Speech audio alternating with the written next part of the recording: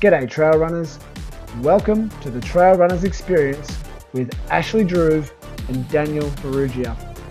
Put your headphones on, put your shoes on, and let's go running.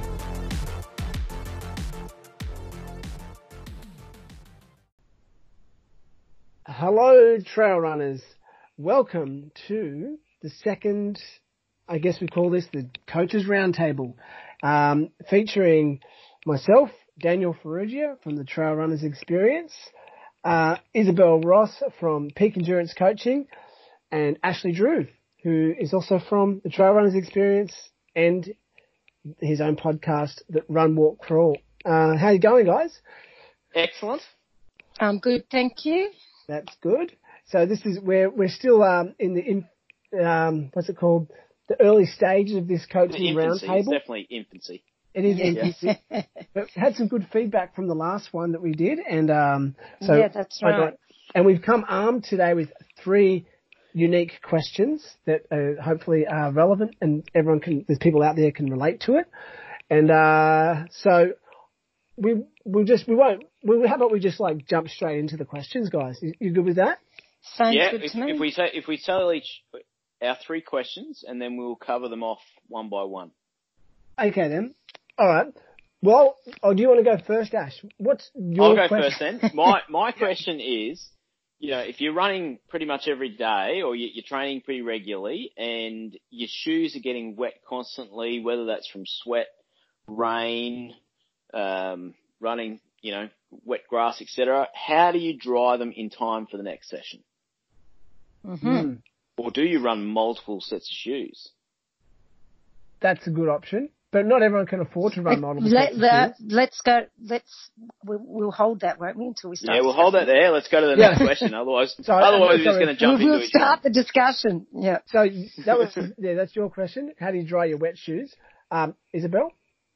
Okay, so my question is, where do you fit weight training into the program, and not just the program in general, but like on which days, and do you have different phases for your weight training? And I mean, I have my own ideas. I'm just wanting to hear, when we get to it, the ideas from you guys as well. Excellent, pertinent, and very important question. And my question is obviously something that's been rattling around in my brain since I did the Ultra Easy in New Zealand, and that is, how do we improve our downhill running? And I want to be very specific about this. How do we improve our downhill running speed and strength? So not so much, more focus on the endurance aspects, not Rather just a short than the technicality, you mean? Yeah, like how do we get stronger? Yeah. And because, just to give some background very quickly before we move on. So basically, like, I felt like my downhill got really weak the longer the race went on. And I know a lot of people, they suffer on the downhills towards the end of an ultra. How do we mitigate that? And when I'm like pretty strong in other areas, and I've got these people flying past me. So how do we improve our downhill speed and strength? So I think that's something that a lot of people would like to know about. So should we jump in? Let's talk about some smelly shoes, shall we? Well, I've got to say that I'm very lucky at the moment. I've been very, what's the word? Every time I come in from a run at the moment, my shoes are soaked. So, and that's due to sweat. Because it's so humid. But it is just so stinking humid. In fact, if you read anyone's Instagram posts from southeast Queensland at the moment, or even North Queensland, that's all they're complaining about, is just how humid it is. I have photographs from the last 4 days of the weather, and every time I've gone out running, it's been 90 to 95% humidity. How horrible. And it's just, you step out the door, and the second you start doing more than a crawl, you are sweating. And then, within a kilometre, you are soaked, and within 2 kilometres, you can actually feel streams of sweat running down your legs. Lovely. So, gross. It's, it's not pleasant. No. I did actually, one of my runs, I ran a 500 metre loop and I had a towel, and I toweled myself off every loop. Well, all that happened was I just ended up with a soaked towel after 10Ks, which was less pleasant than not using a towel. Can I ask, when your shoes do eventually dry, because it's from salt, and that's different to rain, obviously, because from sweat, it's got the salt in it from the sweat. Sorry, I was thinking salt. So is it different? Are the shoes kind of like a bit crusty and stiff? Whereas when it's just rain, it's just rain. I haven't found that. I've had that situation before, like when I've ran out in the desert and you end up with that salt crust all over you.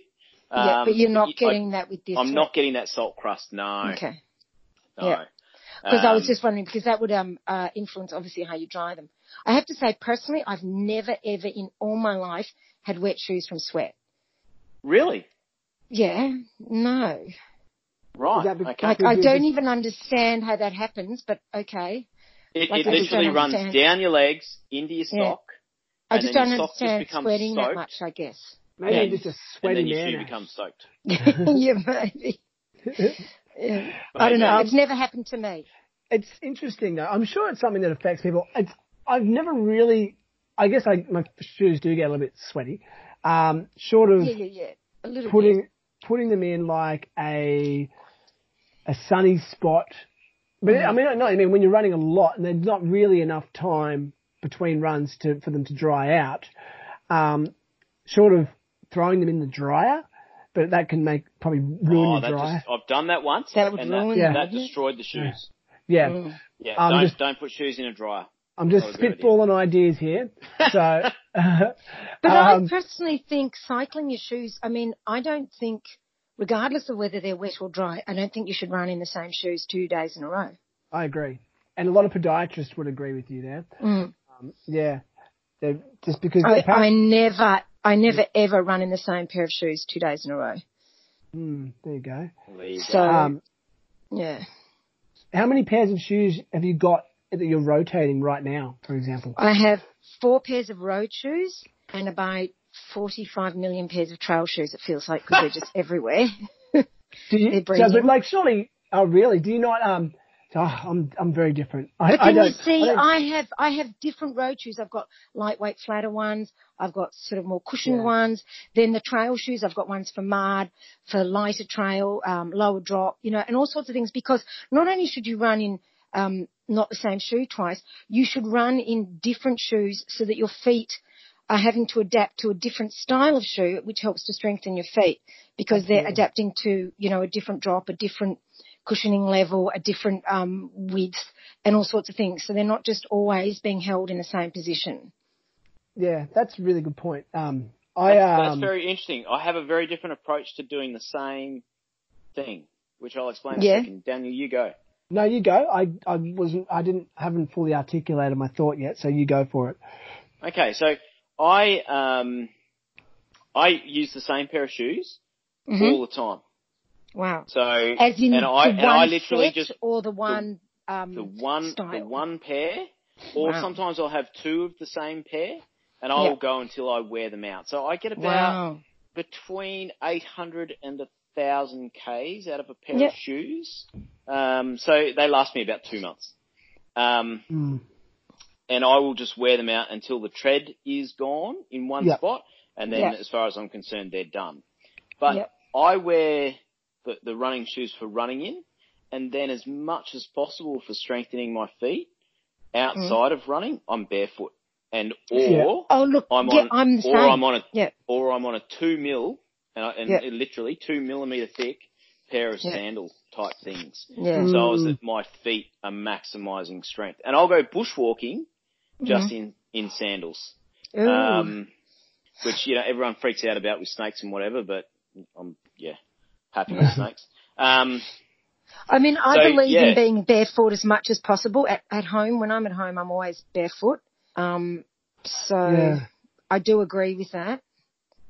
But I still think having different shoes. I don't know. Yeah, I can see the value in that. I always just look at it and go, oh my God, I'm going to have to replace 10 pairs of shoes at once. Yeah. I'm a bit in the middle, probably more towards Ashley's side of the fence on this. I have at any one time, I'll have a pair of trail shoes that are fairly multi-purpose trail shoes. Your dog seems to disagree with me there. There's a storm coming, and he's not exactly stoked. Oh yeah, no, they're not a big fan. And so yeah, I've got a fairly sort of. I generally run in Brooks shoes for road and trail, but because I find them very adaptable, and they like a variety of surfaces. So I have a pair of trail shoes, and then when I'm on the road, I'll wear my road shoes, and basically, yeah, it's a rotation. I rotate that way, and then. Just so two different pairs of shoes. The road shoes have got a bit less, a lower drop than the trail shoes. And, and I've just got a new pair of trail shoes recently, just before the race, and they're great. And, the Brooks, they're nothing fancy, but they're really comfortable. And there's the Brooks Pure Grit 6, and they were perfect during the run. And so, but I'm still rotating the other shoes, a little bit. So that I'm not, I like to just keep a few things going. But going back to the question at hand. Drying shoes. Drying shoes. I'll take you through we got a bit technique. sidetracked. Yeah, we did. My technique of drying shoes is I take the inner sole out and squeeze it out. Oh. Okay, so yeah, I'm talking sweaty here. 20K cool. run and they're soaked. So squeeze them out, and then I just place them on top of newspaper to dry, because I get a ton of junk mail newspaper, and then I stuff the shoe full of newspaper. Yeah. Without the inner sole in it, and I put that in front of a fan. That'll work. And that works. And then if like half an hour later, I'll check the newspaper. If the newspaper's completely soaked, I'll take it out and replace it. Okay. Aside from, I'm trying to get past the grossness, the same as yeah, me too. I'm still stuck there. Sorry. Whether it's sweat or let's just go with it's rain. Yeah, it's the same deal. Yeah. Here's the big. I got a question to sort of, I guess, why is it a problem for you? You know what I mean? Are you worried about fungal infections like athlete's foot, which is a common thing when you're running in wet shoes a lot? Or is it just because you don't like the feeling of wet shoes? Because plenty of times I put wet shoes on because it's like, I just got to get this shit done. And so I will run in wet shoes. But, why does it bother you having wet shoes? Why do you see it? Well, I definitely hate wet shoes. I really don't like wet shoes at all. And the other one is, if they're dry, they don't stink. Yeah. Fair enough. They won't become smelly. My shoes, like over 1,000 Ks, even though they're getting wet every time I use them, they don't smell at the end of that 1,000 Ks. I'm pretty lucky I don't have stinky feet, but, I do care for the shoe to make sure that I don't have that problem. I have a suggestion, another suggestion, that just something that I've thought of and heard of before is, obviously you could put some talcum powder in there. I don't know if that would work just to absorb some of the moisture.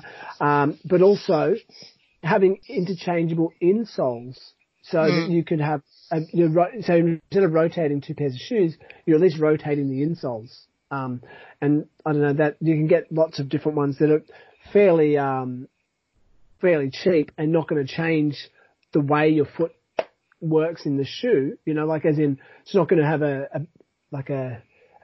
not like something you'd get from a podiatrist, like orthotics, but but there's heaps of different sports ones, but that's just an idea. But yeah, have you got any ideas, Isabel? No, I mean, I was always brought up that when you had wet shoes, you stuffed them with newspaper, so I would agree with that, to be honest. Old school. Old school. Yeah. It works. The worst thing is I've done this when I've been travelling, and then I've had to go and find a newspaper. Of course. It's been. I remember I was running in Ontario, and it started pouring with rain. It was winter. It started pouring with rain, and it was still dark in the morning. And then I'm like, where am I going to get a newspaper? Like nothing's open. But yeah, I did eventually. So they were dry by the time, I got to the next run. Interesting.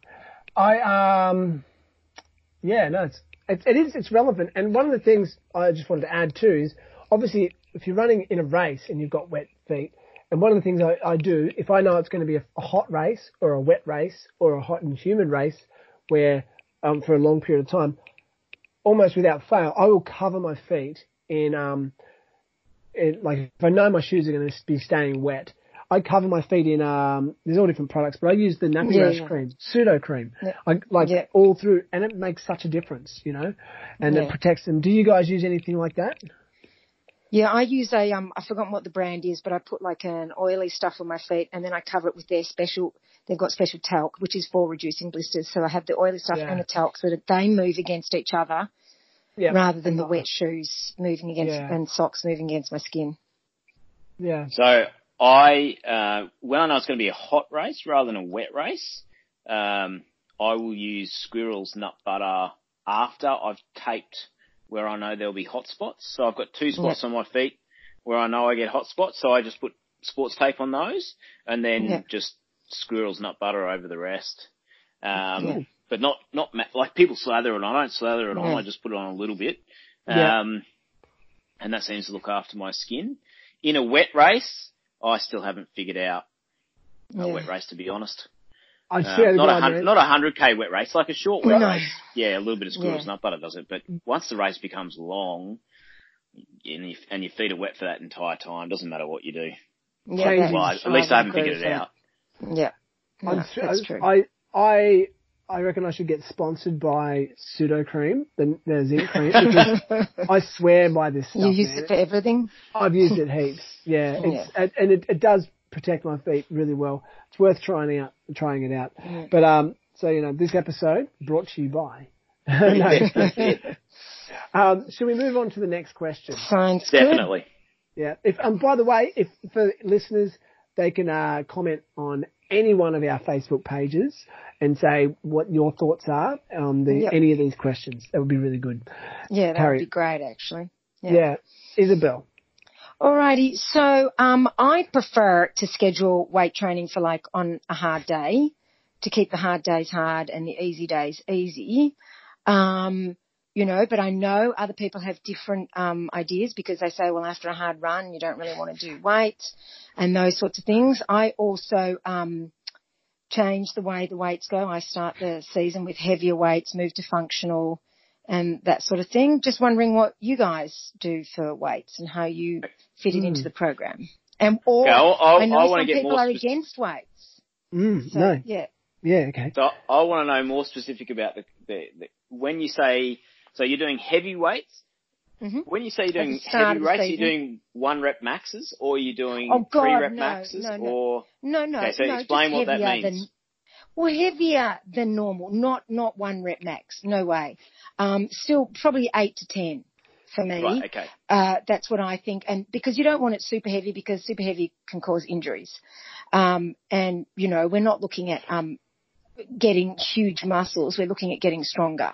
So no, more like 8 to 10 reps. And then you're using more sort of, you know, squats and that sort of stuff at the start. And then later I would move to functional with things like walking lunges and that sort of stuff. Okay. And do you schedule it, so is it you do your run first, then weights? Yeah. If you're doing your heavy day, or do you do your weights and then try to run afterwards? No, I would do the run first and consider that the warm up for the weights as well. But yeah, the run first. And that's what I'm saying, because there is a level of fatigue associated with that. Or you can do it like on your hard day, you can do your run, say in the morning, and then in the evening do your weights, you know, with a different kind of warm up beforehand. So I'm just wondering, what other people do or plan for. I sort of agree. I'm in agreement with you pretty much because I do the same similar kind of approach, except that I do find it hard when I do a hard session. And so I would most of the time I think I take the easier road and especially if I've got my PT who I work with, Catherine Marks.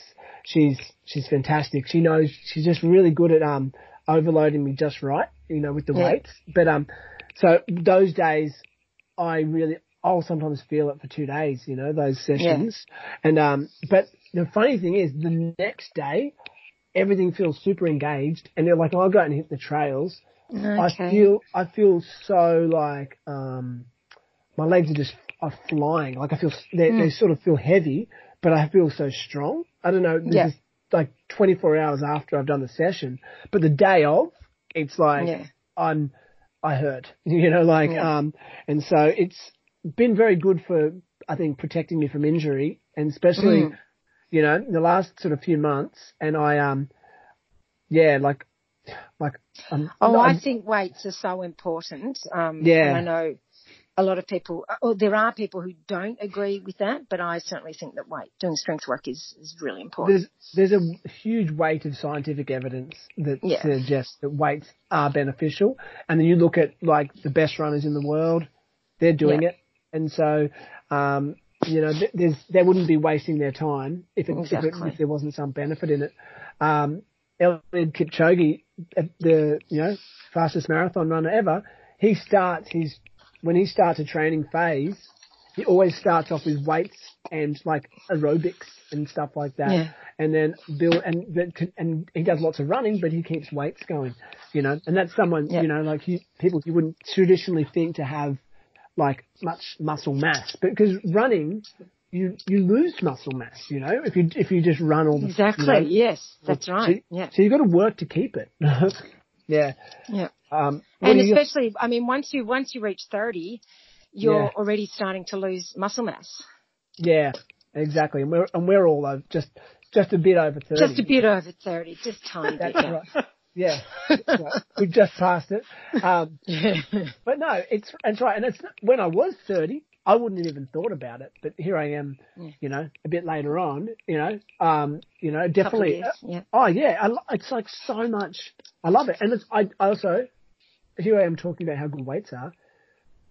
I definitely think, after races, I don't get as sore after a big race. Yeah. And that would make sense. What are your thoughts, Ash? You got anything? So I'm going to put myself into a weird camp.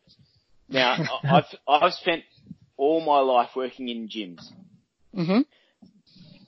But I personally hate, I just get completely bored with being in a weights gym. So I don't do strength with dumbbells and et cetera, et cetera. I like to do it all, not functional, but I like to do it all as body weight type, or body weight plus a vest, or body weight plus a weight belt around my hips. That's just my personal preference because I just get really bored really quick. If someone says count out 12 of these and keep pushing, once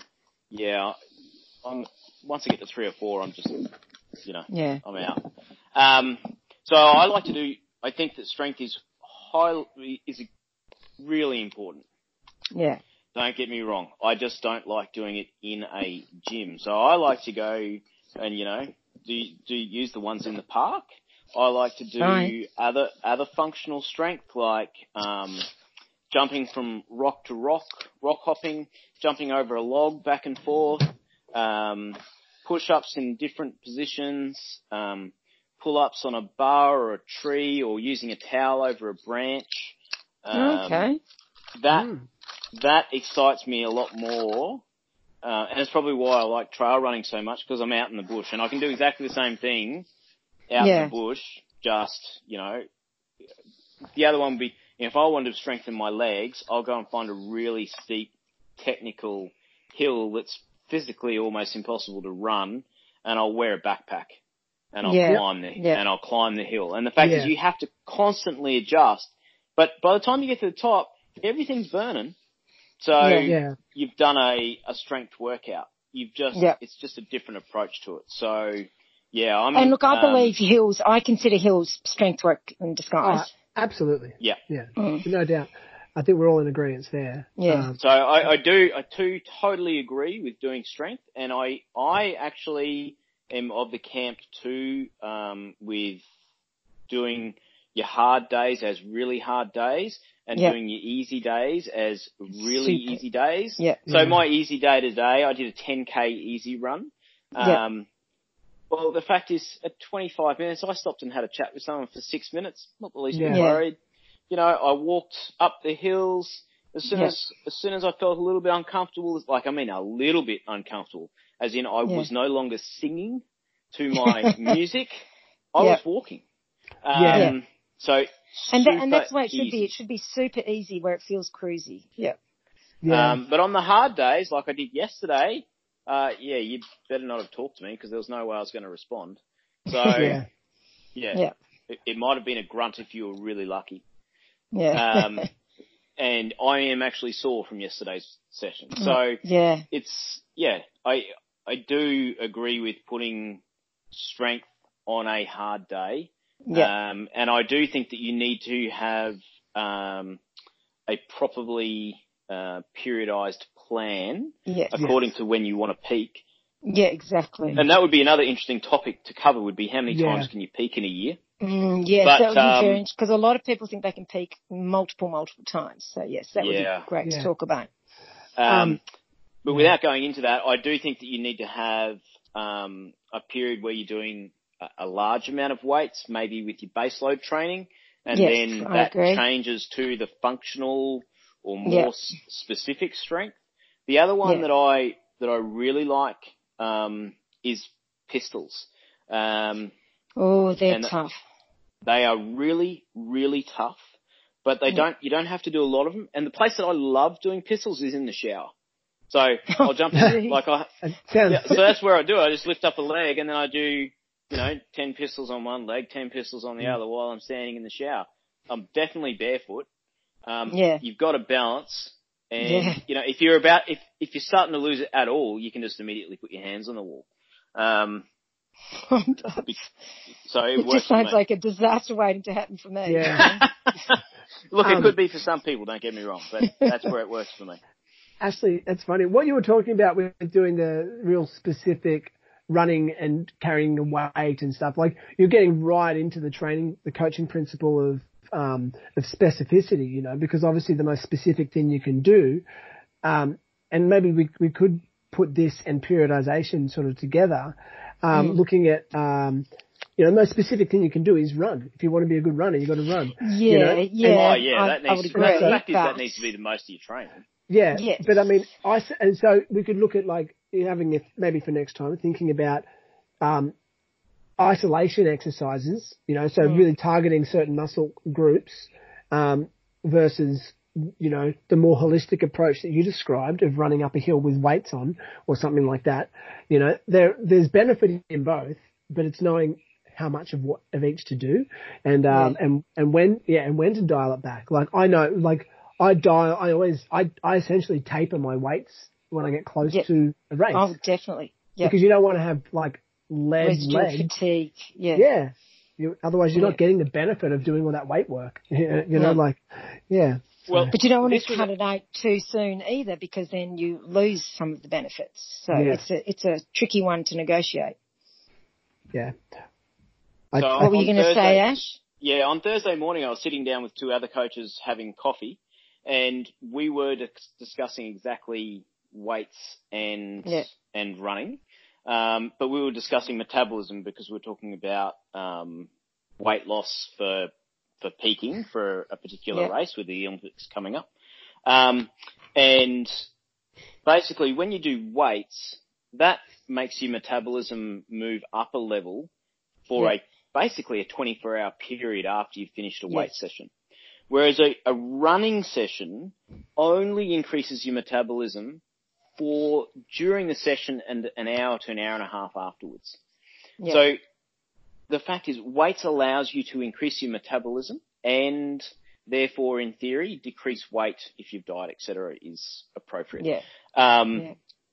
And that's one of the massive benefits of weight during a base phase is you can use it not just to gain strength, but also if you need to for racing, drop weight. If you don't need to for racing or you're already thin as, don't try and drop weight.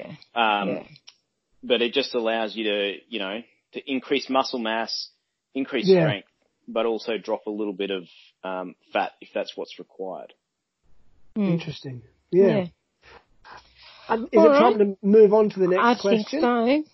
I think this is definitely one we can revisit, or we can revisit from a different angle. I think, so we'll have to come up with some more like strength training related questions, because I know that we've probably raised more questions than we've answered here. I think that we just raised an entire series of questions there. But it's exciting. I like it. Yeah, exactly. And so again, if people have any questions or comments, they should definitely get in touch. It's really good. Okay, so my question, and I guess weights is going to be a part of this, is so running. So I'll preface it. Running the last 20 kilometres of the Ultra Easy in New Zealand was essentially there was a 20 kilometre downhill segment coming from the top of this mountain, Mount Pisa, and I was very fatigued. Obviously, it was 80 kilometres into the race, and so I just generally was quite fatigued. I had a pretty good race. I just had no speed on the downhill, and I feel like I had no strength. Yeah. And really interestingly, and I've seen this on other runners, thought it looked weird, and I thought that they're not very good runners. And it happened to me, looked down, and my feet were rolling inwards, and I just couldn't run fast. I couldn't run any faster, even if you held a gun to my head. I was just, so how do we improve? And these prolonged descents how do we improve our strength in these ultras, at the end of an ultra to be able to run downhill? Okay. Yeah. Go. Well, I mean, there's so many different things you can do. I know we spoke on the phone about this the other day, and I was saying that I used to get a lift up to the top of a trail hill, and then I would just sprint down for about 4 kilometres and then get a lift back up. And because that saved me having to fatigue myself climbing the hill again, because that's the thing, people want to run back up the hill and then you're already too fatigued. Fatigue should come from running downhill. But of course you wouldn't want to do that unless your legs are strong anyway, because then running downhill can lead to injuries if you're not careful. Yeah. So another thing I've done. Yeah, sorry. No, carry on. Another thing I've done is I'll do uphill repeats, say 4 minutes or 4 minute block where you run uphill for 3 minutes hard, and then with 3 minutes you turn around and you sprint down for a minute, and then you'll have 3 or 4 minutes rest, and then repeat. What sort of gradient we're talking about? That's a hard workout. Yeah. Yeah. That's not huge, probably 10%, but it's enough. So it's enough that you can run uphill hard, but then you really have to sprint downhill when your legs are already fatigued from the uphill portion. Because what often happens to people is they'll run up a hill and then they're so tired they can't run down the hill. So you've got to learn to be able to run up the hill and run down. We want to get bang for our buck on the way down the hill, Yeah. And a lot of people don't. It gets overlooked. Definitely. But it's always been a big part of my training. Yeah. Ashley, you're sitting quietly. What are you thinking? So my immediate thing with watching a lot of runners, and if any runner ever looks at me and says that I don't practice what I preach, they'd be correct in this one. So because I just have terrible posture. But the most important thing in that final 20 Ks after already running 80 Ks is posture. Your iliopsoas muscle must be in the correct position to allow your legs to still act as both a shock absorber and a spring while running downhill. And what most people do is they get shorter. So over the distance of an ultra run, you'll notice that they're curving their back, their hips are more flexed, so they're getting shorter and shorter and shorter. And it's at that point that you actually have to stand up and be holding your chest in, your tummy not tight but firm, and then you can run downhill. And it's the iliopsoas that goes first, which is the muscle that connects from your spine to your hip, and then your hip to your femur. There you go. Just like the song goes. Hip bone. That's right. Yes, that's correct. So if that chain of muscle is not in its correct position, the rest of the leg doesn't work. Yes. Yeah. And that's why you get the rolling in of your feet. Yeah. And look, I've said this for a while, and it's really more evident, is that a person's true running form rises to the surface when they are really fatigued. You know, when you're like at the end of a marathon or at the end of an ultra, you know, you see people running and they look like absolute shit, you know, and they're just staggering and they're wobbling and they've got like, you know, it's big, you know, a weak core or all sorts of, you can see their weaknesses. You don't see many elite runners coming through the finish of a race all wobbly unless they've absolutely unless they've caned themselves completely. Yeah, and lost but there is that. You know, you've got to take that into consideration. But even, what about say doing plyometrics? Because you were talking about, you know. I think you're right. Like I need to do. I mean, downhill running drills. Sort of drills are a sort of plyometrics. My theory is I really need to, and I think Ash sort of nailed it, is just really strengthening that posterior chain quite a bit. And I really want to focus in on that. And so that, I mean, because it's inevitable. You're going to get fatigued in an ultra. There's no, you know, otherwise, if it was, you know, if I'm not getting fatigued, I'm not running far enough, or, you know, like, you know, it's real different to running. If you're not getting fatigued in an ultra, you weren't running it. No, you weren't. Yeah, that's exactly right. Then you probably weren't even participating. So. Yeah. I know. I was probably doing, taking Isabel's trick and, getting a lift to the top of the hill. That's right. But no, look, so one of the things that I'm interested about is like downhill running techniques, and I'm going to quote an article I read here, and I've got it in front of me as a coach, from America named Alison Hanks Naney. She talks about some techniques that are quite good, and one of them is you know, doing these different. So grassy hill repeats is one thing, similar to what you were doing. Finding a nice hill that doesn't have any obstacles, doesn't have technical, and really focusing on running downhill, like repetitively, but then walking back up, even if it's only for a minute, really giving it to it. And I think that's something for making it a focus. And you know, like, and it's another thing, like you said, people go, they want to get all this vert, and you know, like we want to get like 10,000 meters of elevation. It's like we're focusing on going up, when you're going up, you are getting stronger. But what part of you is getting stronger? It's not the same. And I mean, it's completely different to the the strength of downhill. Yeah, exactly. And so I like anyway. This coach she also recommended some different running drills. So it's lateral forward hops, and I'm just going to read directly from what she's quoted. And it says, drill helps with quick tempo and core stability. The goal with this is to stay tall the whole time and keep your feet glued together. Okay, so hopping. Okay, this is not a squat hopping, exercise. She said feet glued together? Yes. So it's like jumping. It's like skiing more of a jump. Yeah. Just do it for 20 seconds and work your way up to 45 seconds. Like that would be hard work. And then you can, and then progress it. So that's 2 feet. The reason why it's called a hop is because you progress it from 2 to 1 foot eventually. Okay. And I like the idea of that, to really get that, because it's the braking force is what's hard, you know, and so, you know, there's a lot of all that force. I mean, I really felt my quads were obviously blown out, and it's a very common thing. And so, I don't know, you guys, like when you were at the end of, your big race recently, the Great Southern Endurance Run, Isabel. Oh, because that finished on a downhill. That was terrible. Yeah. I'd also been out for a very long time. I think my legs are strong. It doesn't matter how strong they are. By the end of that, everything hurts. Like Ashley said, if you're not feeling tired, then you haven't really been out there. Yeah. So, but was there any like?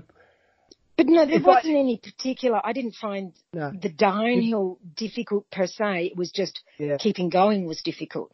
Yeah, you're at that point where you just want to go to sleep. Fair enough. Yeah, that's it. I just wanted to sit down. So it was regardless of a hill or whatever it was.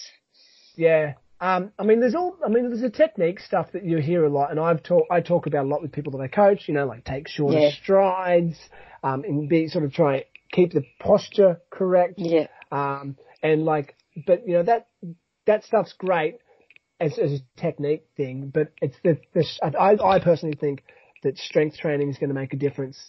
And whether that means and just that's focusing also where what the weight room strength training is also, where you can focus on developing strength for that, because it does go over. So, it can be useful in that way.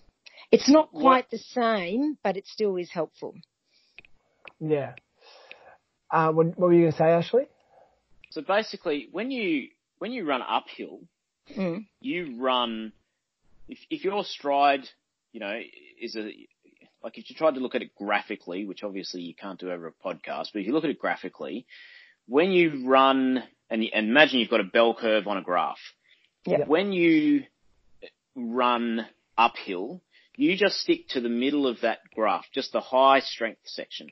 When you run downhill, you run the entire length of that graph, because when you stretch out, you stretch all the way out so that you've got a fully extended leg and a fully extended body.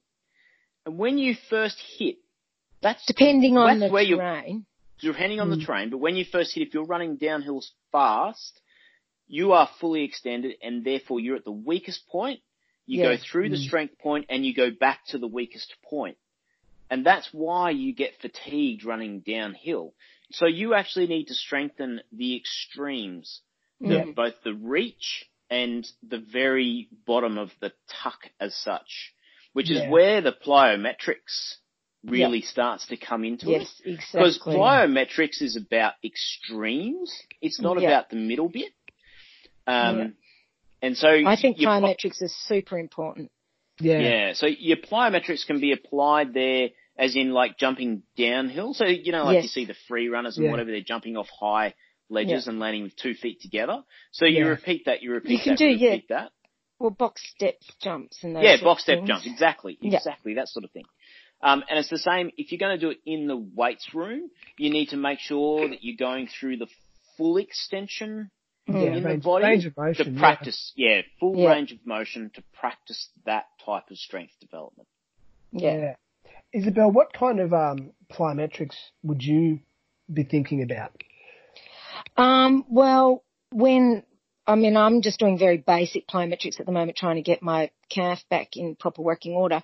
But I was doing box jumps and box steps jumps and hopping onto boxes and using bands around my waist and sort of putting that to full stretch and doing some jumping and skipping exercises with that, and skipping with a rope is useful too. It's endless what you can do. It's just keeping, making it fun, and also sort of like I'd put something down on the ground and hop sideways over it. Yeah. Like you were saying, all sorts of different things. There's so much you can do, but it makes honestly a huge difference. It does. Because just as our muscle strength starts to decline from 30, so does like the elasticity of our muscles and the ability to rebound. So that's why we need to do plyometrics. Yeah, I agree. It is, and they're quite enjoyable. I think they're fun. I like it. Yep. I've always said that the trail runners, a good trail runner has a background in hopscotch. It's, because it is, and you think about technical trails, like what are you doing? You're doing all the single leg stuff. Exactly. Running is a single leg sport. Yeah, absolutely. Absolutely. It's probably something we should mention also with downhill running. We've got to be very careful because it is the likelihood. That's what I was trying to say. Is those workouts I did are highly intense and very advanced, and they're not recommended for unless and also I didn't do them a lot. You can't do those kind of high intensity downhill training a lot because it does smash up your legs and can. Yeah, sorry, go on. Yeah, no, that's right. And that's where people have knee problems, ankle problems, and there's also the danger of falling over. There's, So it is, I've always, one of the things I always approach when I'm getting people to get a bit better on downhill, again, the whole practice what you preach thing, I need to do more of this myself. But I slowly introduce more intense downhill stuff later in the program, as opposed to, you got to do a little bit of it early on all the way through. But if you're actually running downhill, I found that you want to make sure they're if I look at a hierarchy of running, flat running then is at the bottom. You got to learn to run flat, comfortably and well. And then uphill running is the next thing. And then downhill running is obviously, and then technical running. Sort of, that's how I would look at it in order of learning. If you were to teach someone from another planet who didn't know how to run, this is how we do it, So, but that's, Just adding to what you're saying there, Daniel, if I was looking at someone's program, I would suggest that 70% of their training needs to be base or reasonably flat training. 20% of it needs to be uphill, and only between 1 and 5% needs to be downhill, like proper downhill. Yeah. And that's also because downhill is so hard on the body. It wrecks you. It really does wreck you. Yeah. Yes. Well, I know that because when I finished that race in New Zealand, I laid wrecked. down. I was pretty wrecked. And but in saying that, I didn't do a great deal of climbing in the lead up for this race, and I think I spoke to both of you about that. In the few weeks leading up to it, I increased my elevation, but there was I did mostly flat running, and I think I had a really good running economy going into it. So I felt, and that is so important too, even for a hilly race. Yeah. No, but yeah, so we've I guess we've covered all our topics now. Yeah, that's good. Excellent. Yeah. So now I've got questions for next week already, or next time already. So so I would say, and maybe even the listeners could, if they've got questions that they'd like us to cover in future podcasts, maybe they can comment and add those, because obviously we want to talk about what people are interested in. So if any of the listeners have any questions they want us to tackle, there's nutrition. Let us know. We haven't talked about so many things. There's so many. Geez, nutrition. That's a minefield. No, it's excellent, and this is what I think. And none of us. We all have experience and certain expertise, but we're not. We're just more. This is more about a conversation, so that people can get, start talking about things and sort of guide people in a certain direction. If you're going to embark on any of this, I would suggest, really do your research, enlist a real expert to help you, whether it's a coach or someone who, a professional of some kind, but don't go, well, Daniel said I've got to run downhill more, so I'm going to do 15 downhill repeats as hard as I can right now. Don't do that. Please don't do that. So just careful. But it's definitely something to get people thinking. And so and that's it. We're just opening it up for people to think about. I have listened to certain podcasts, I'm not going to name any, that do throw out these certain recommendations, a bit haphazardly. And so I don't want to recommend things just. No. None of this is recommendation. It's just ideas. Yes. So, it's a constant learning curve.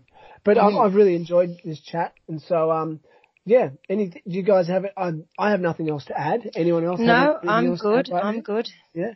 I would suggest that if you've listened to this podcast and you have more questions, definitely go out there and ask them. And that's hopefully what we've achieved today, is sparking some ideas that you're questioning stuff about. Yeah. The fact is an ultra run is fantastic, or even a trail run, because you get to make quite a few mistakes.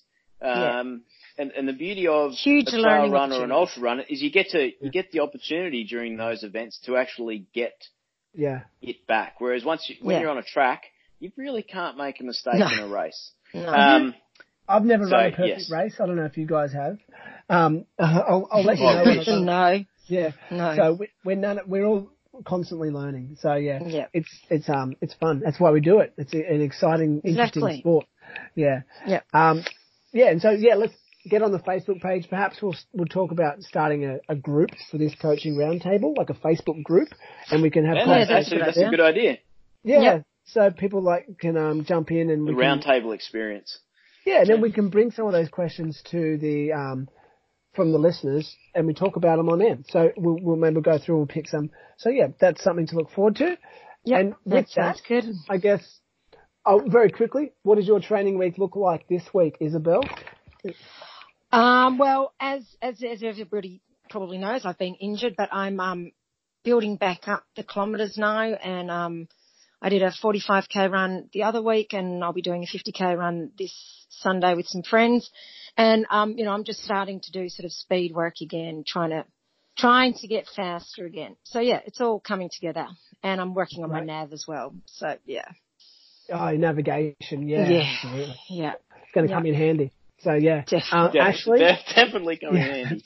Yeah. Especially with the race you've got coming up. Yeah, exactly. This week for me is about testing food, to be quite honest. So I'm going out specifically this week to test different foods and see what happens.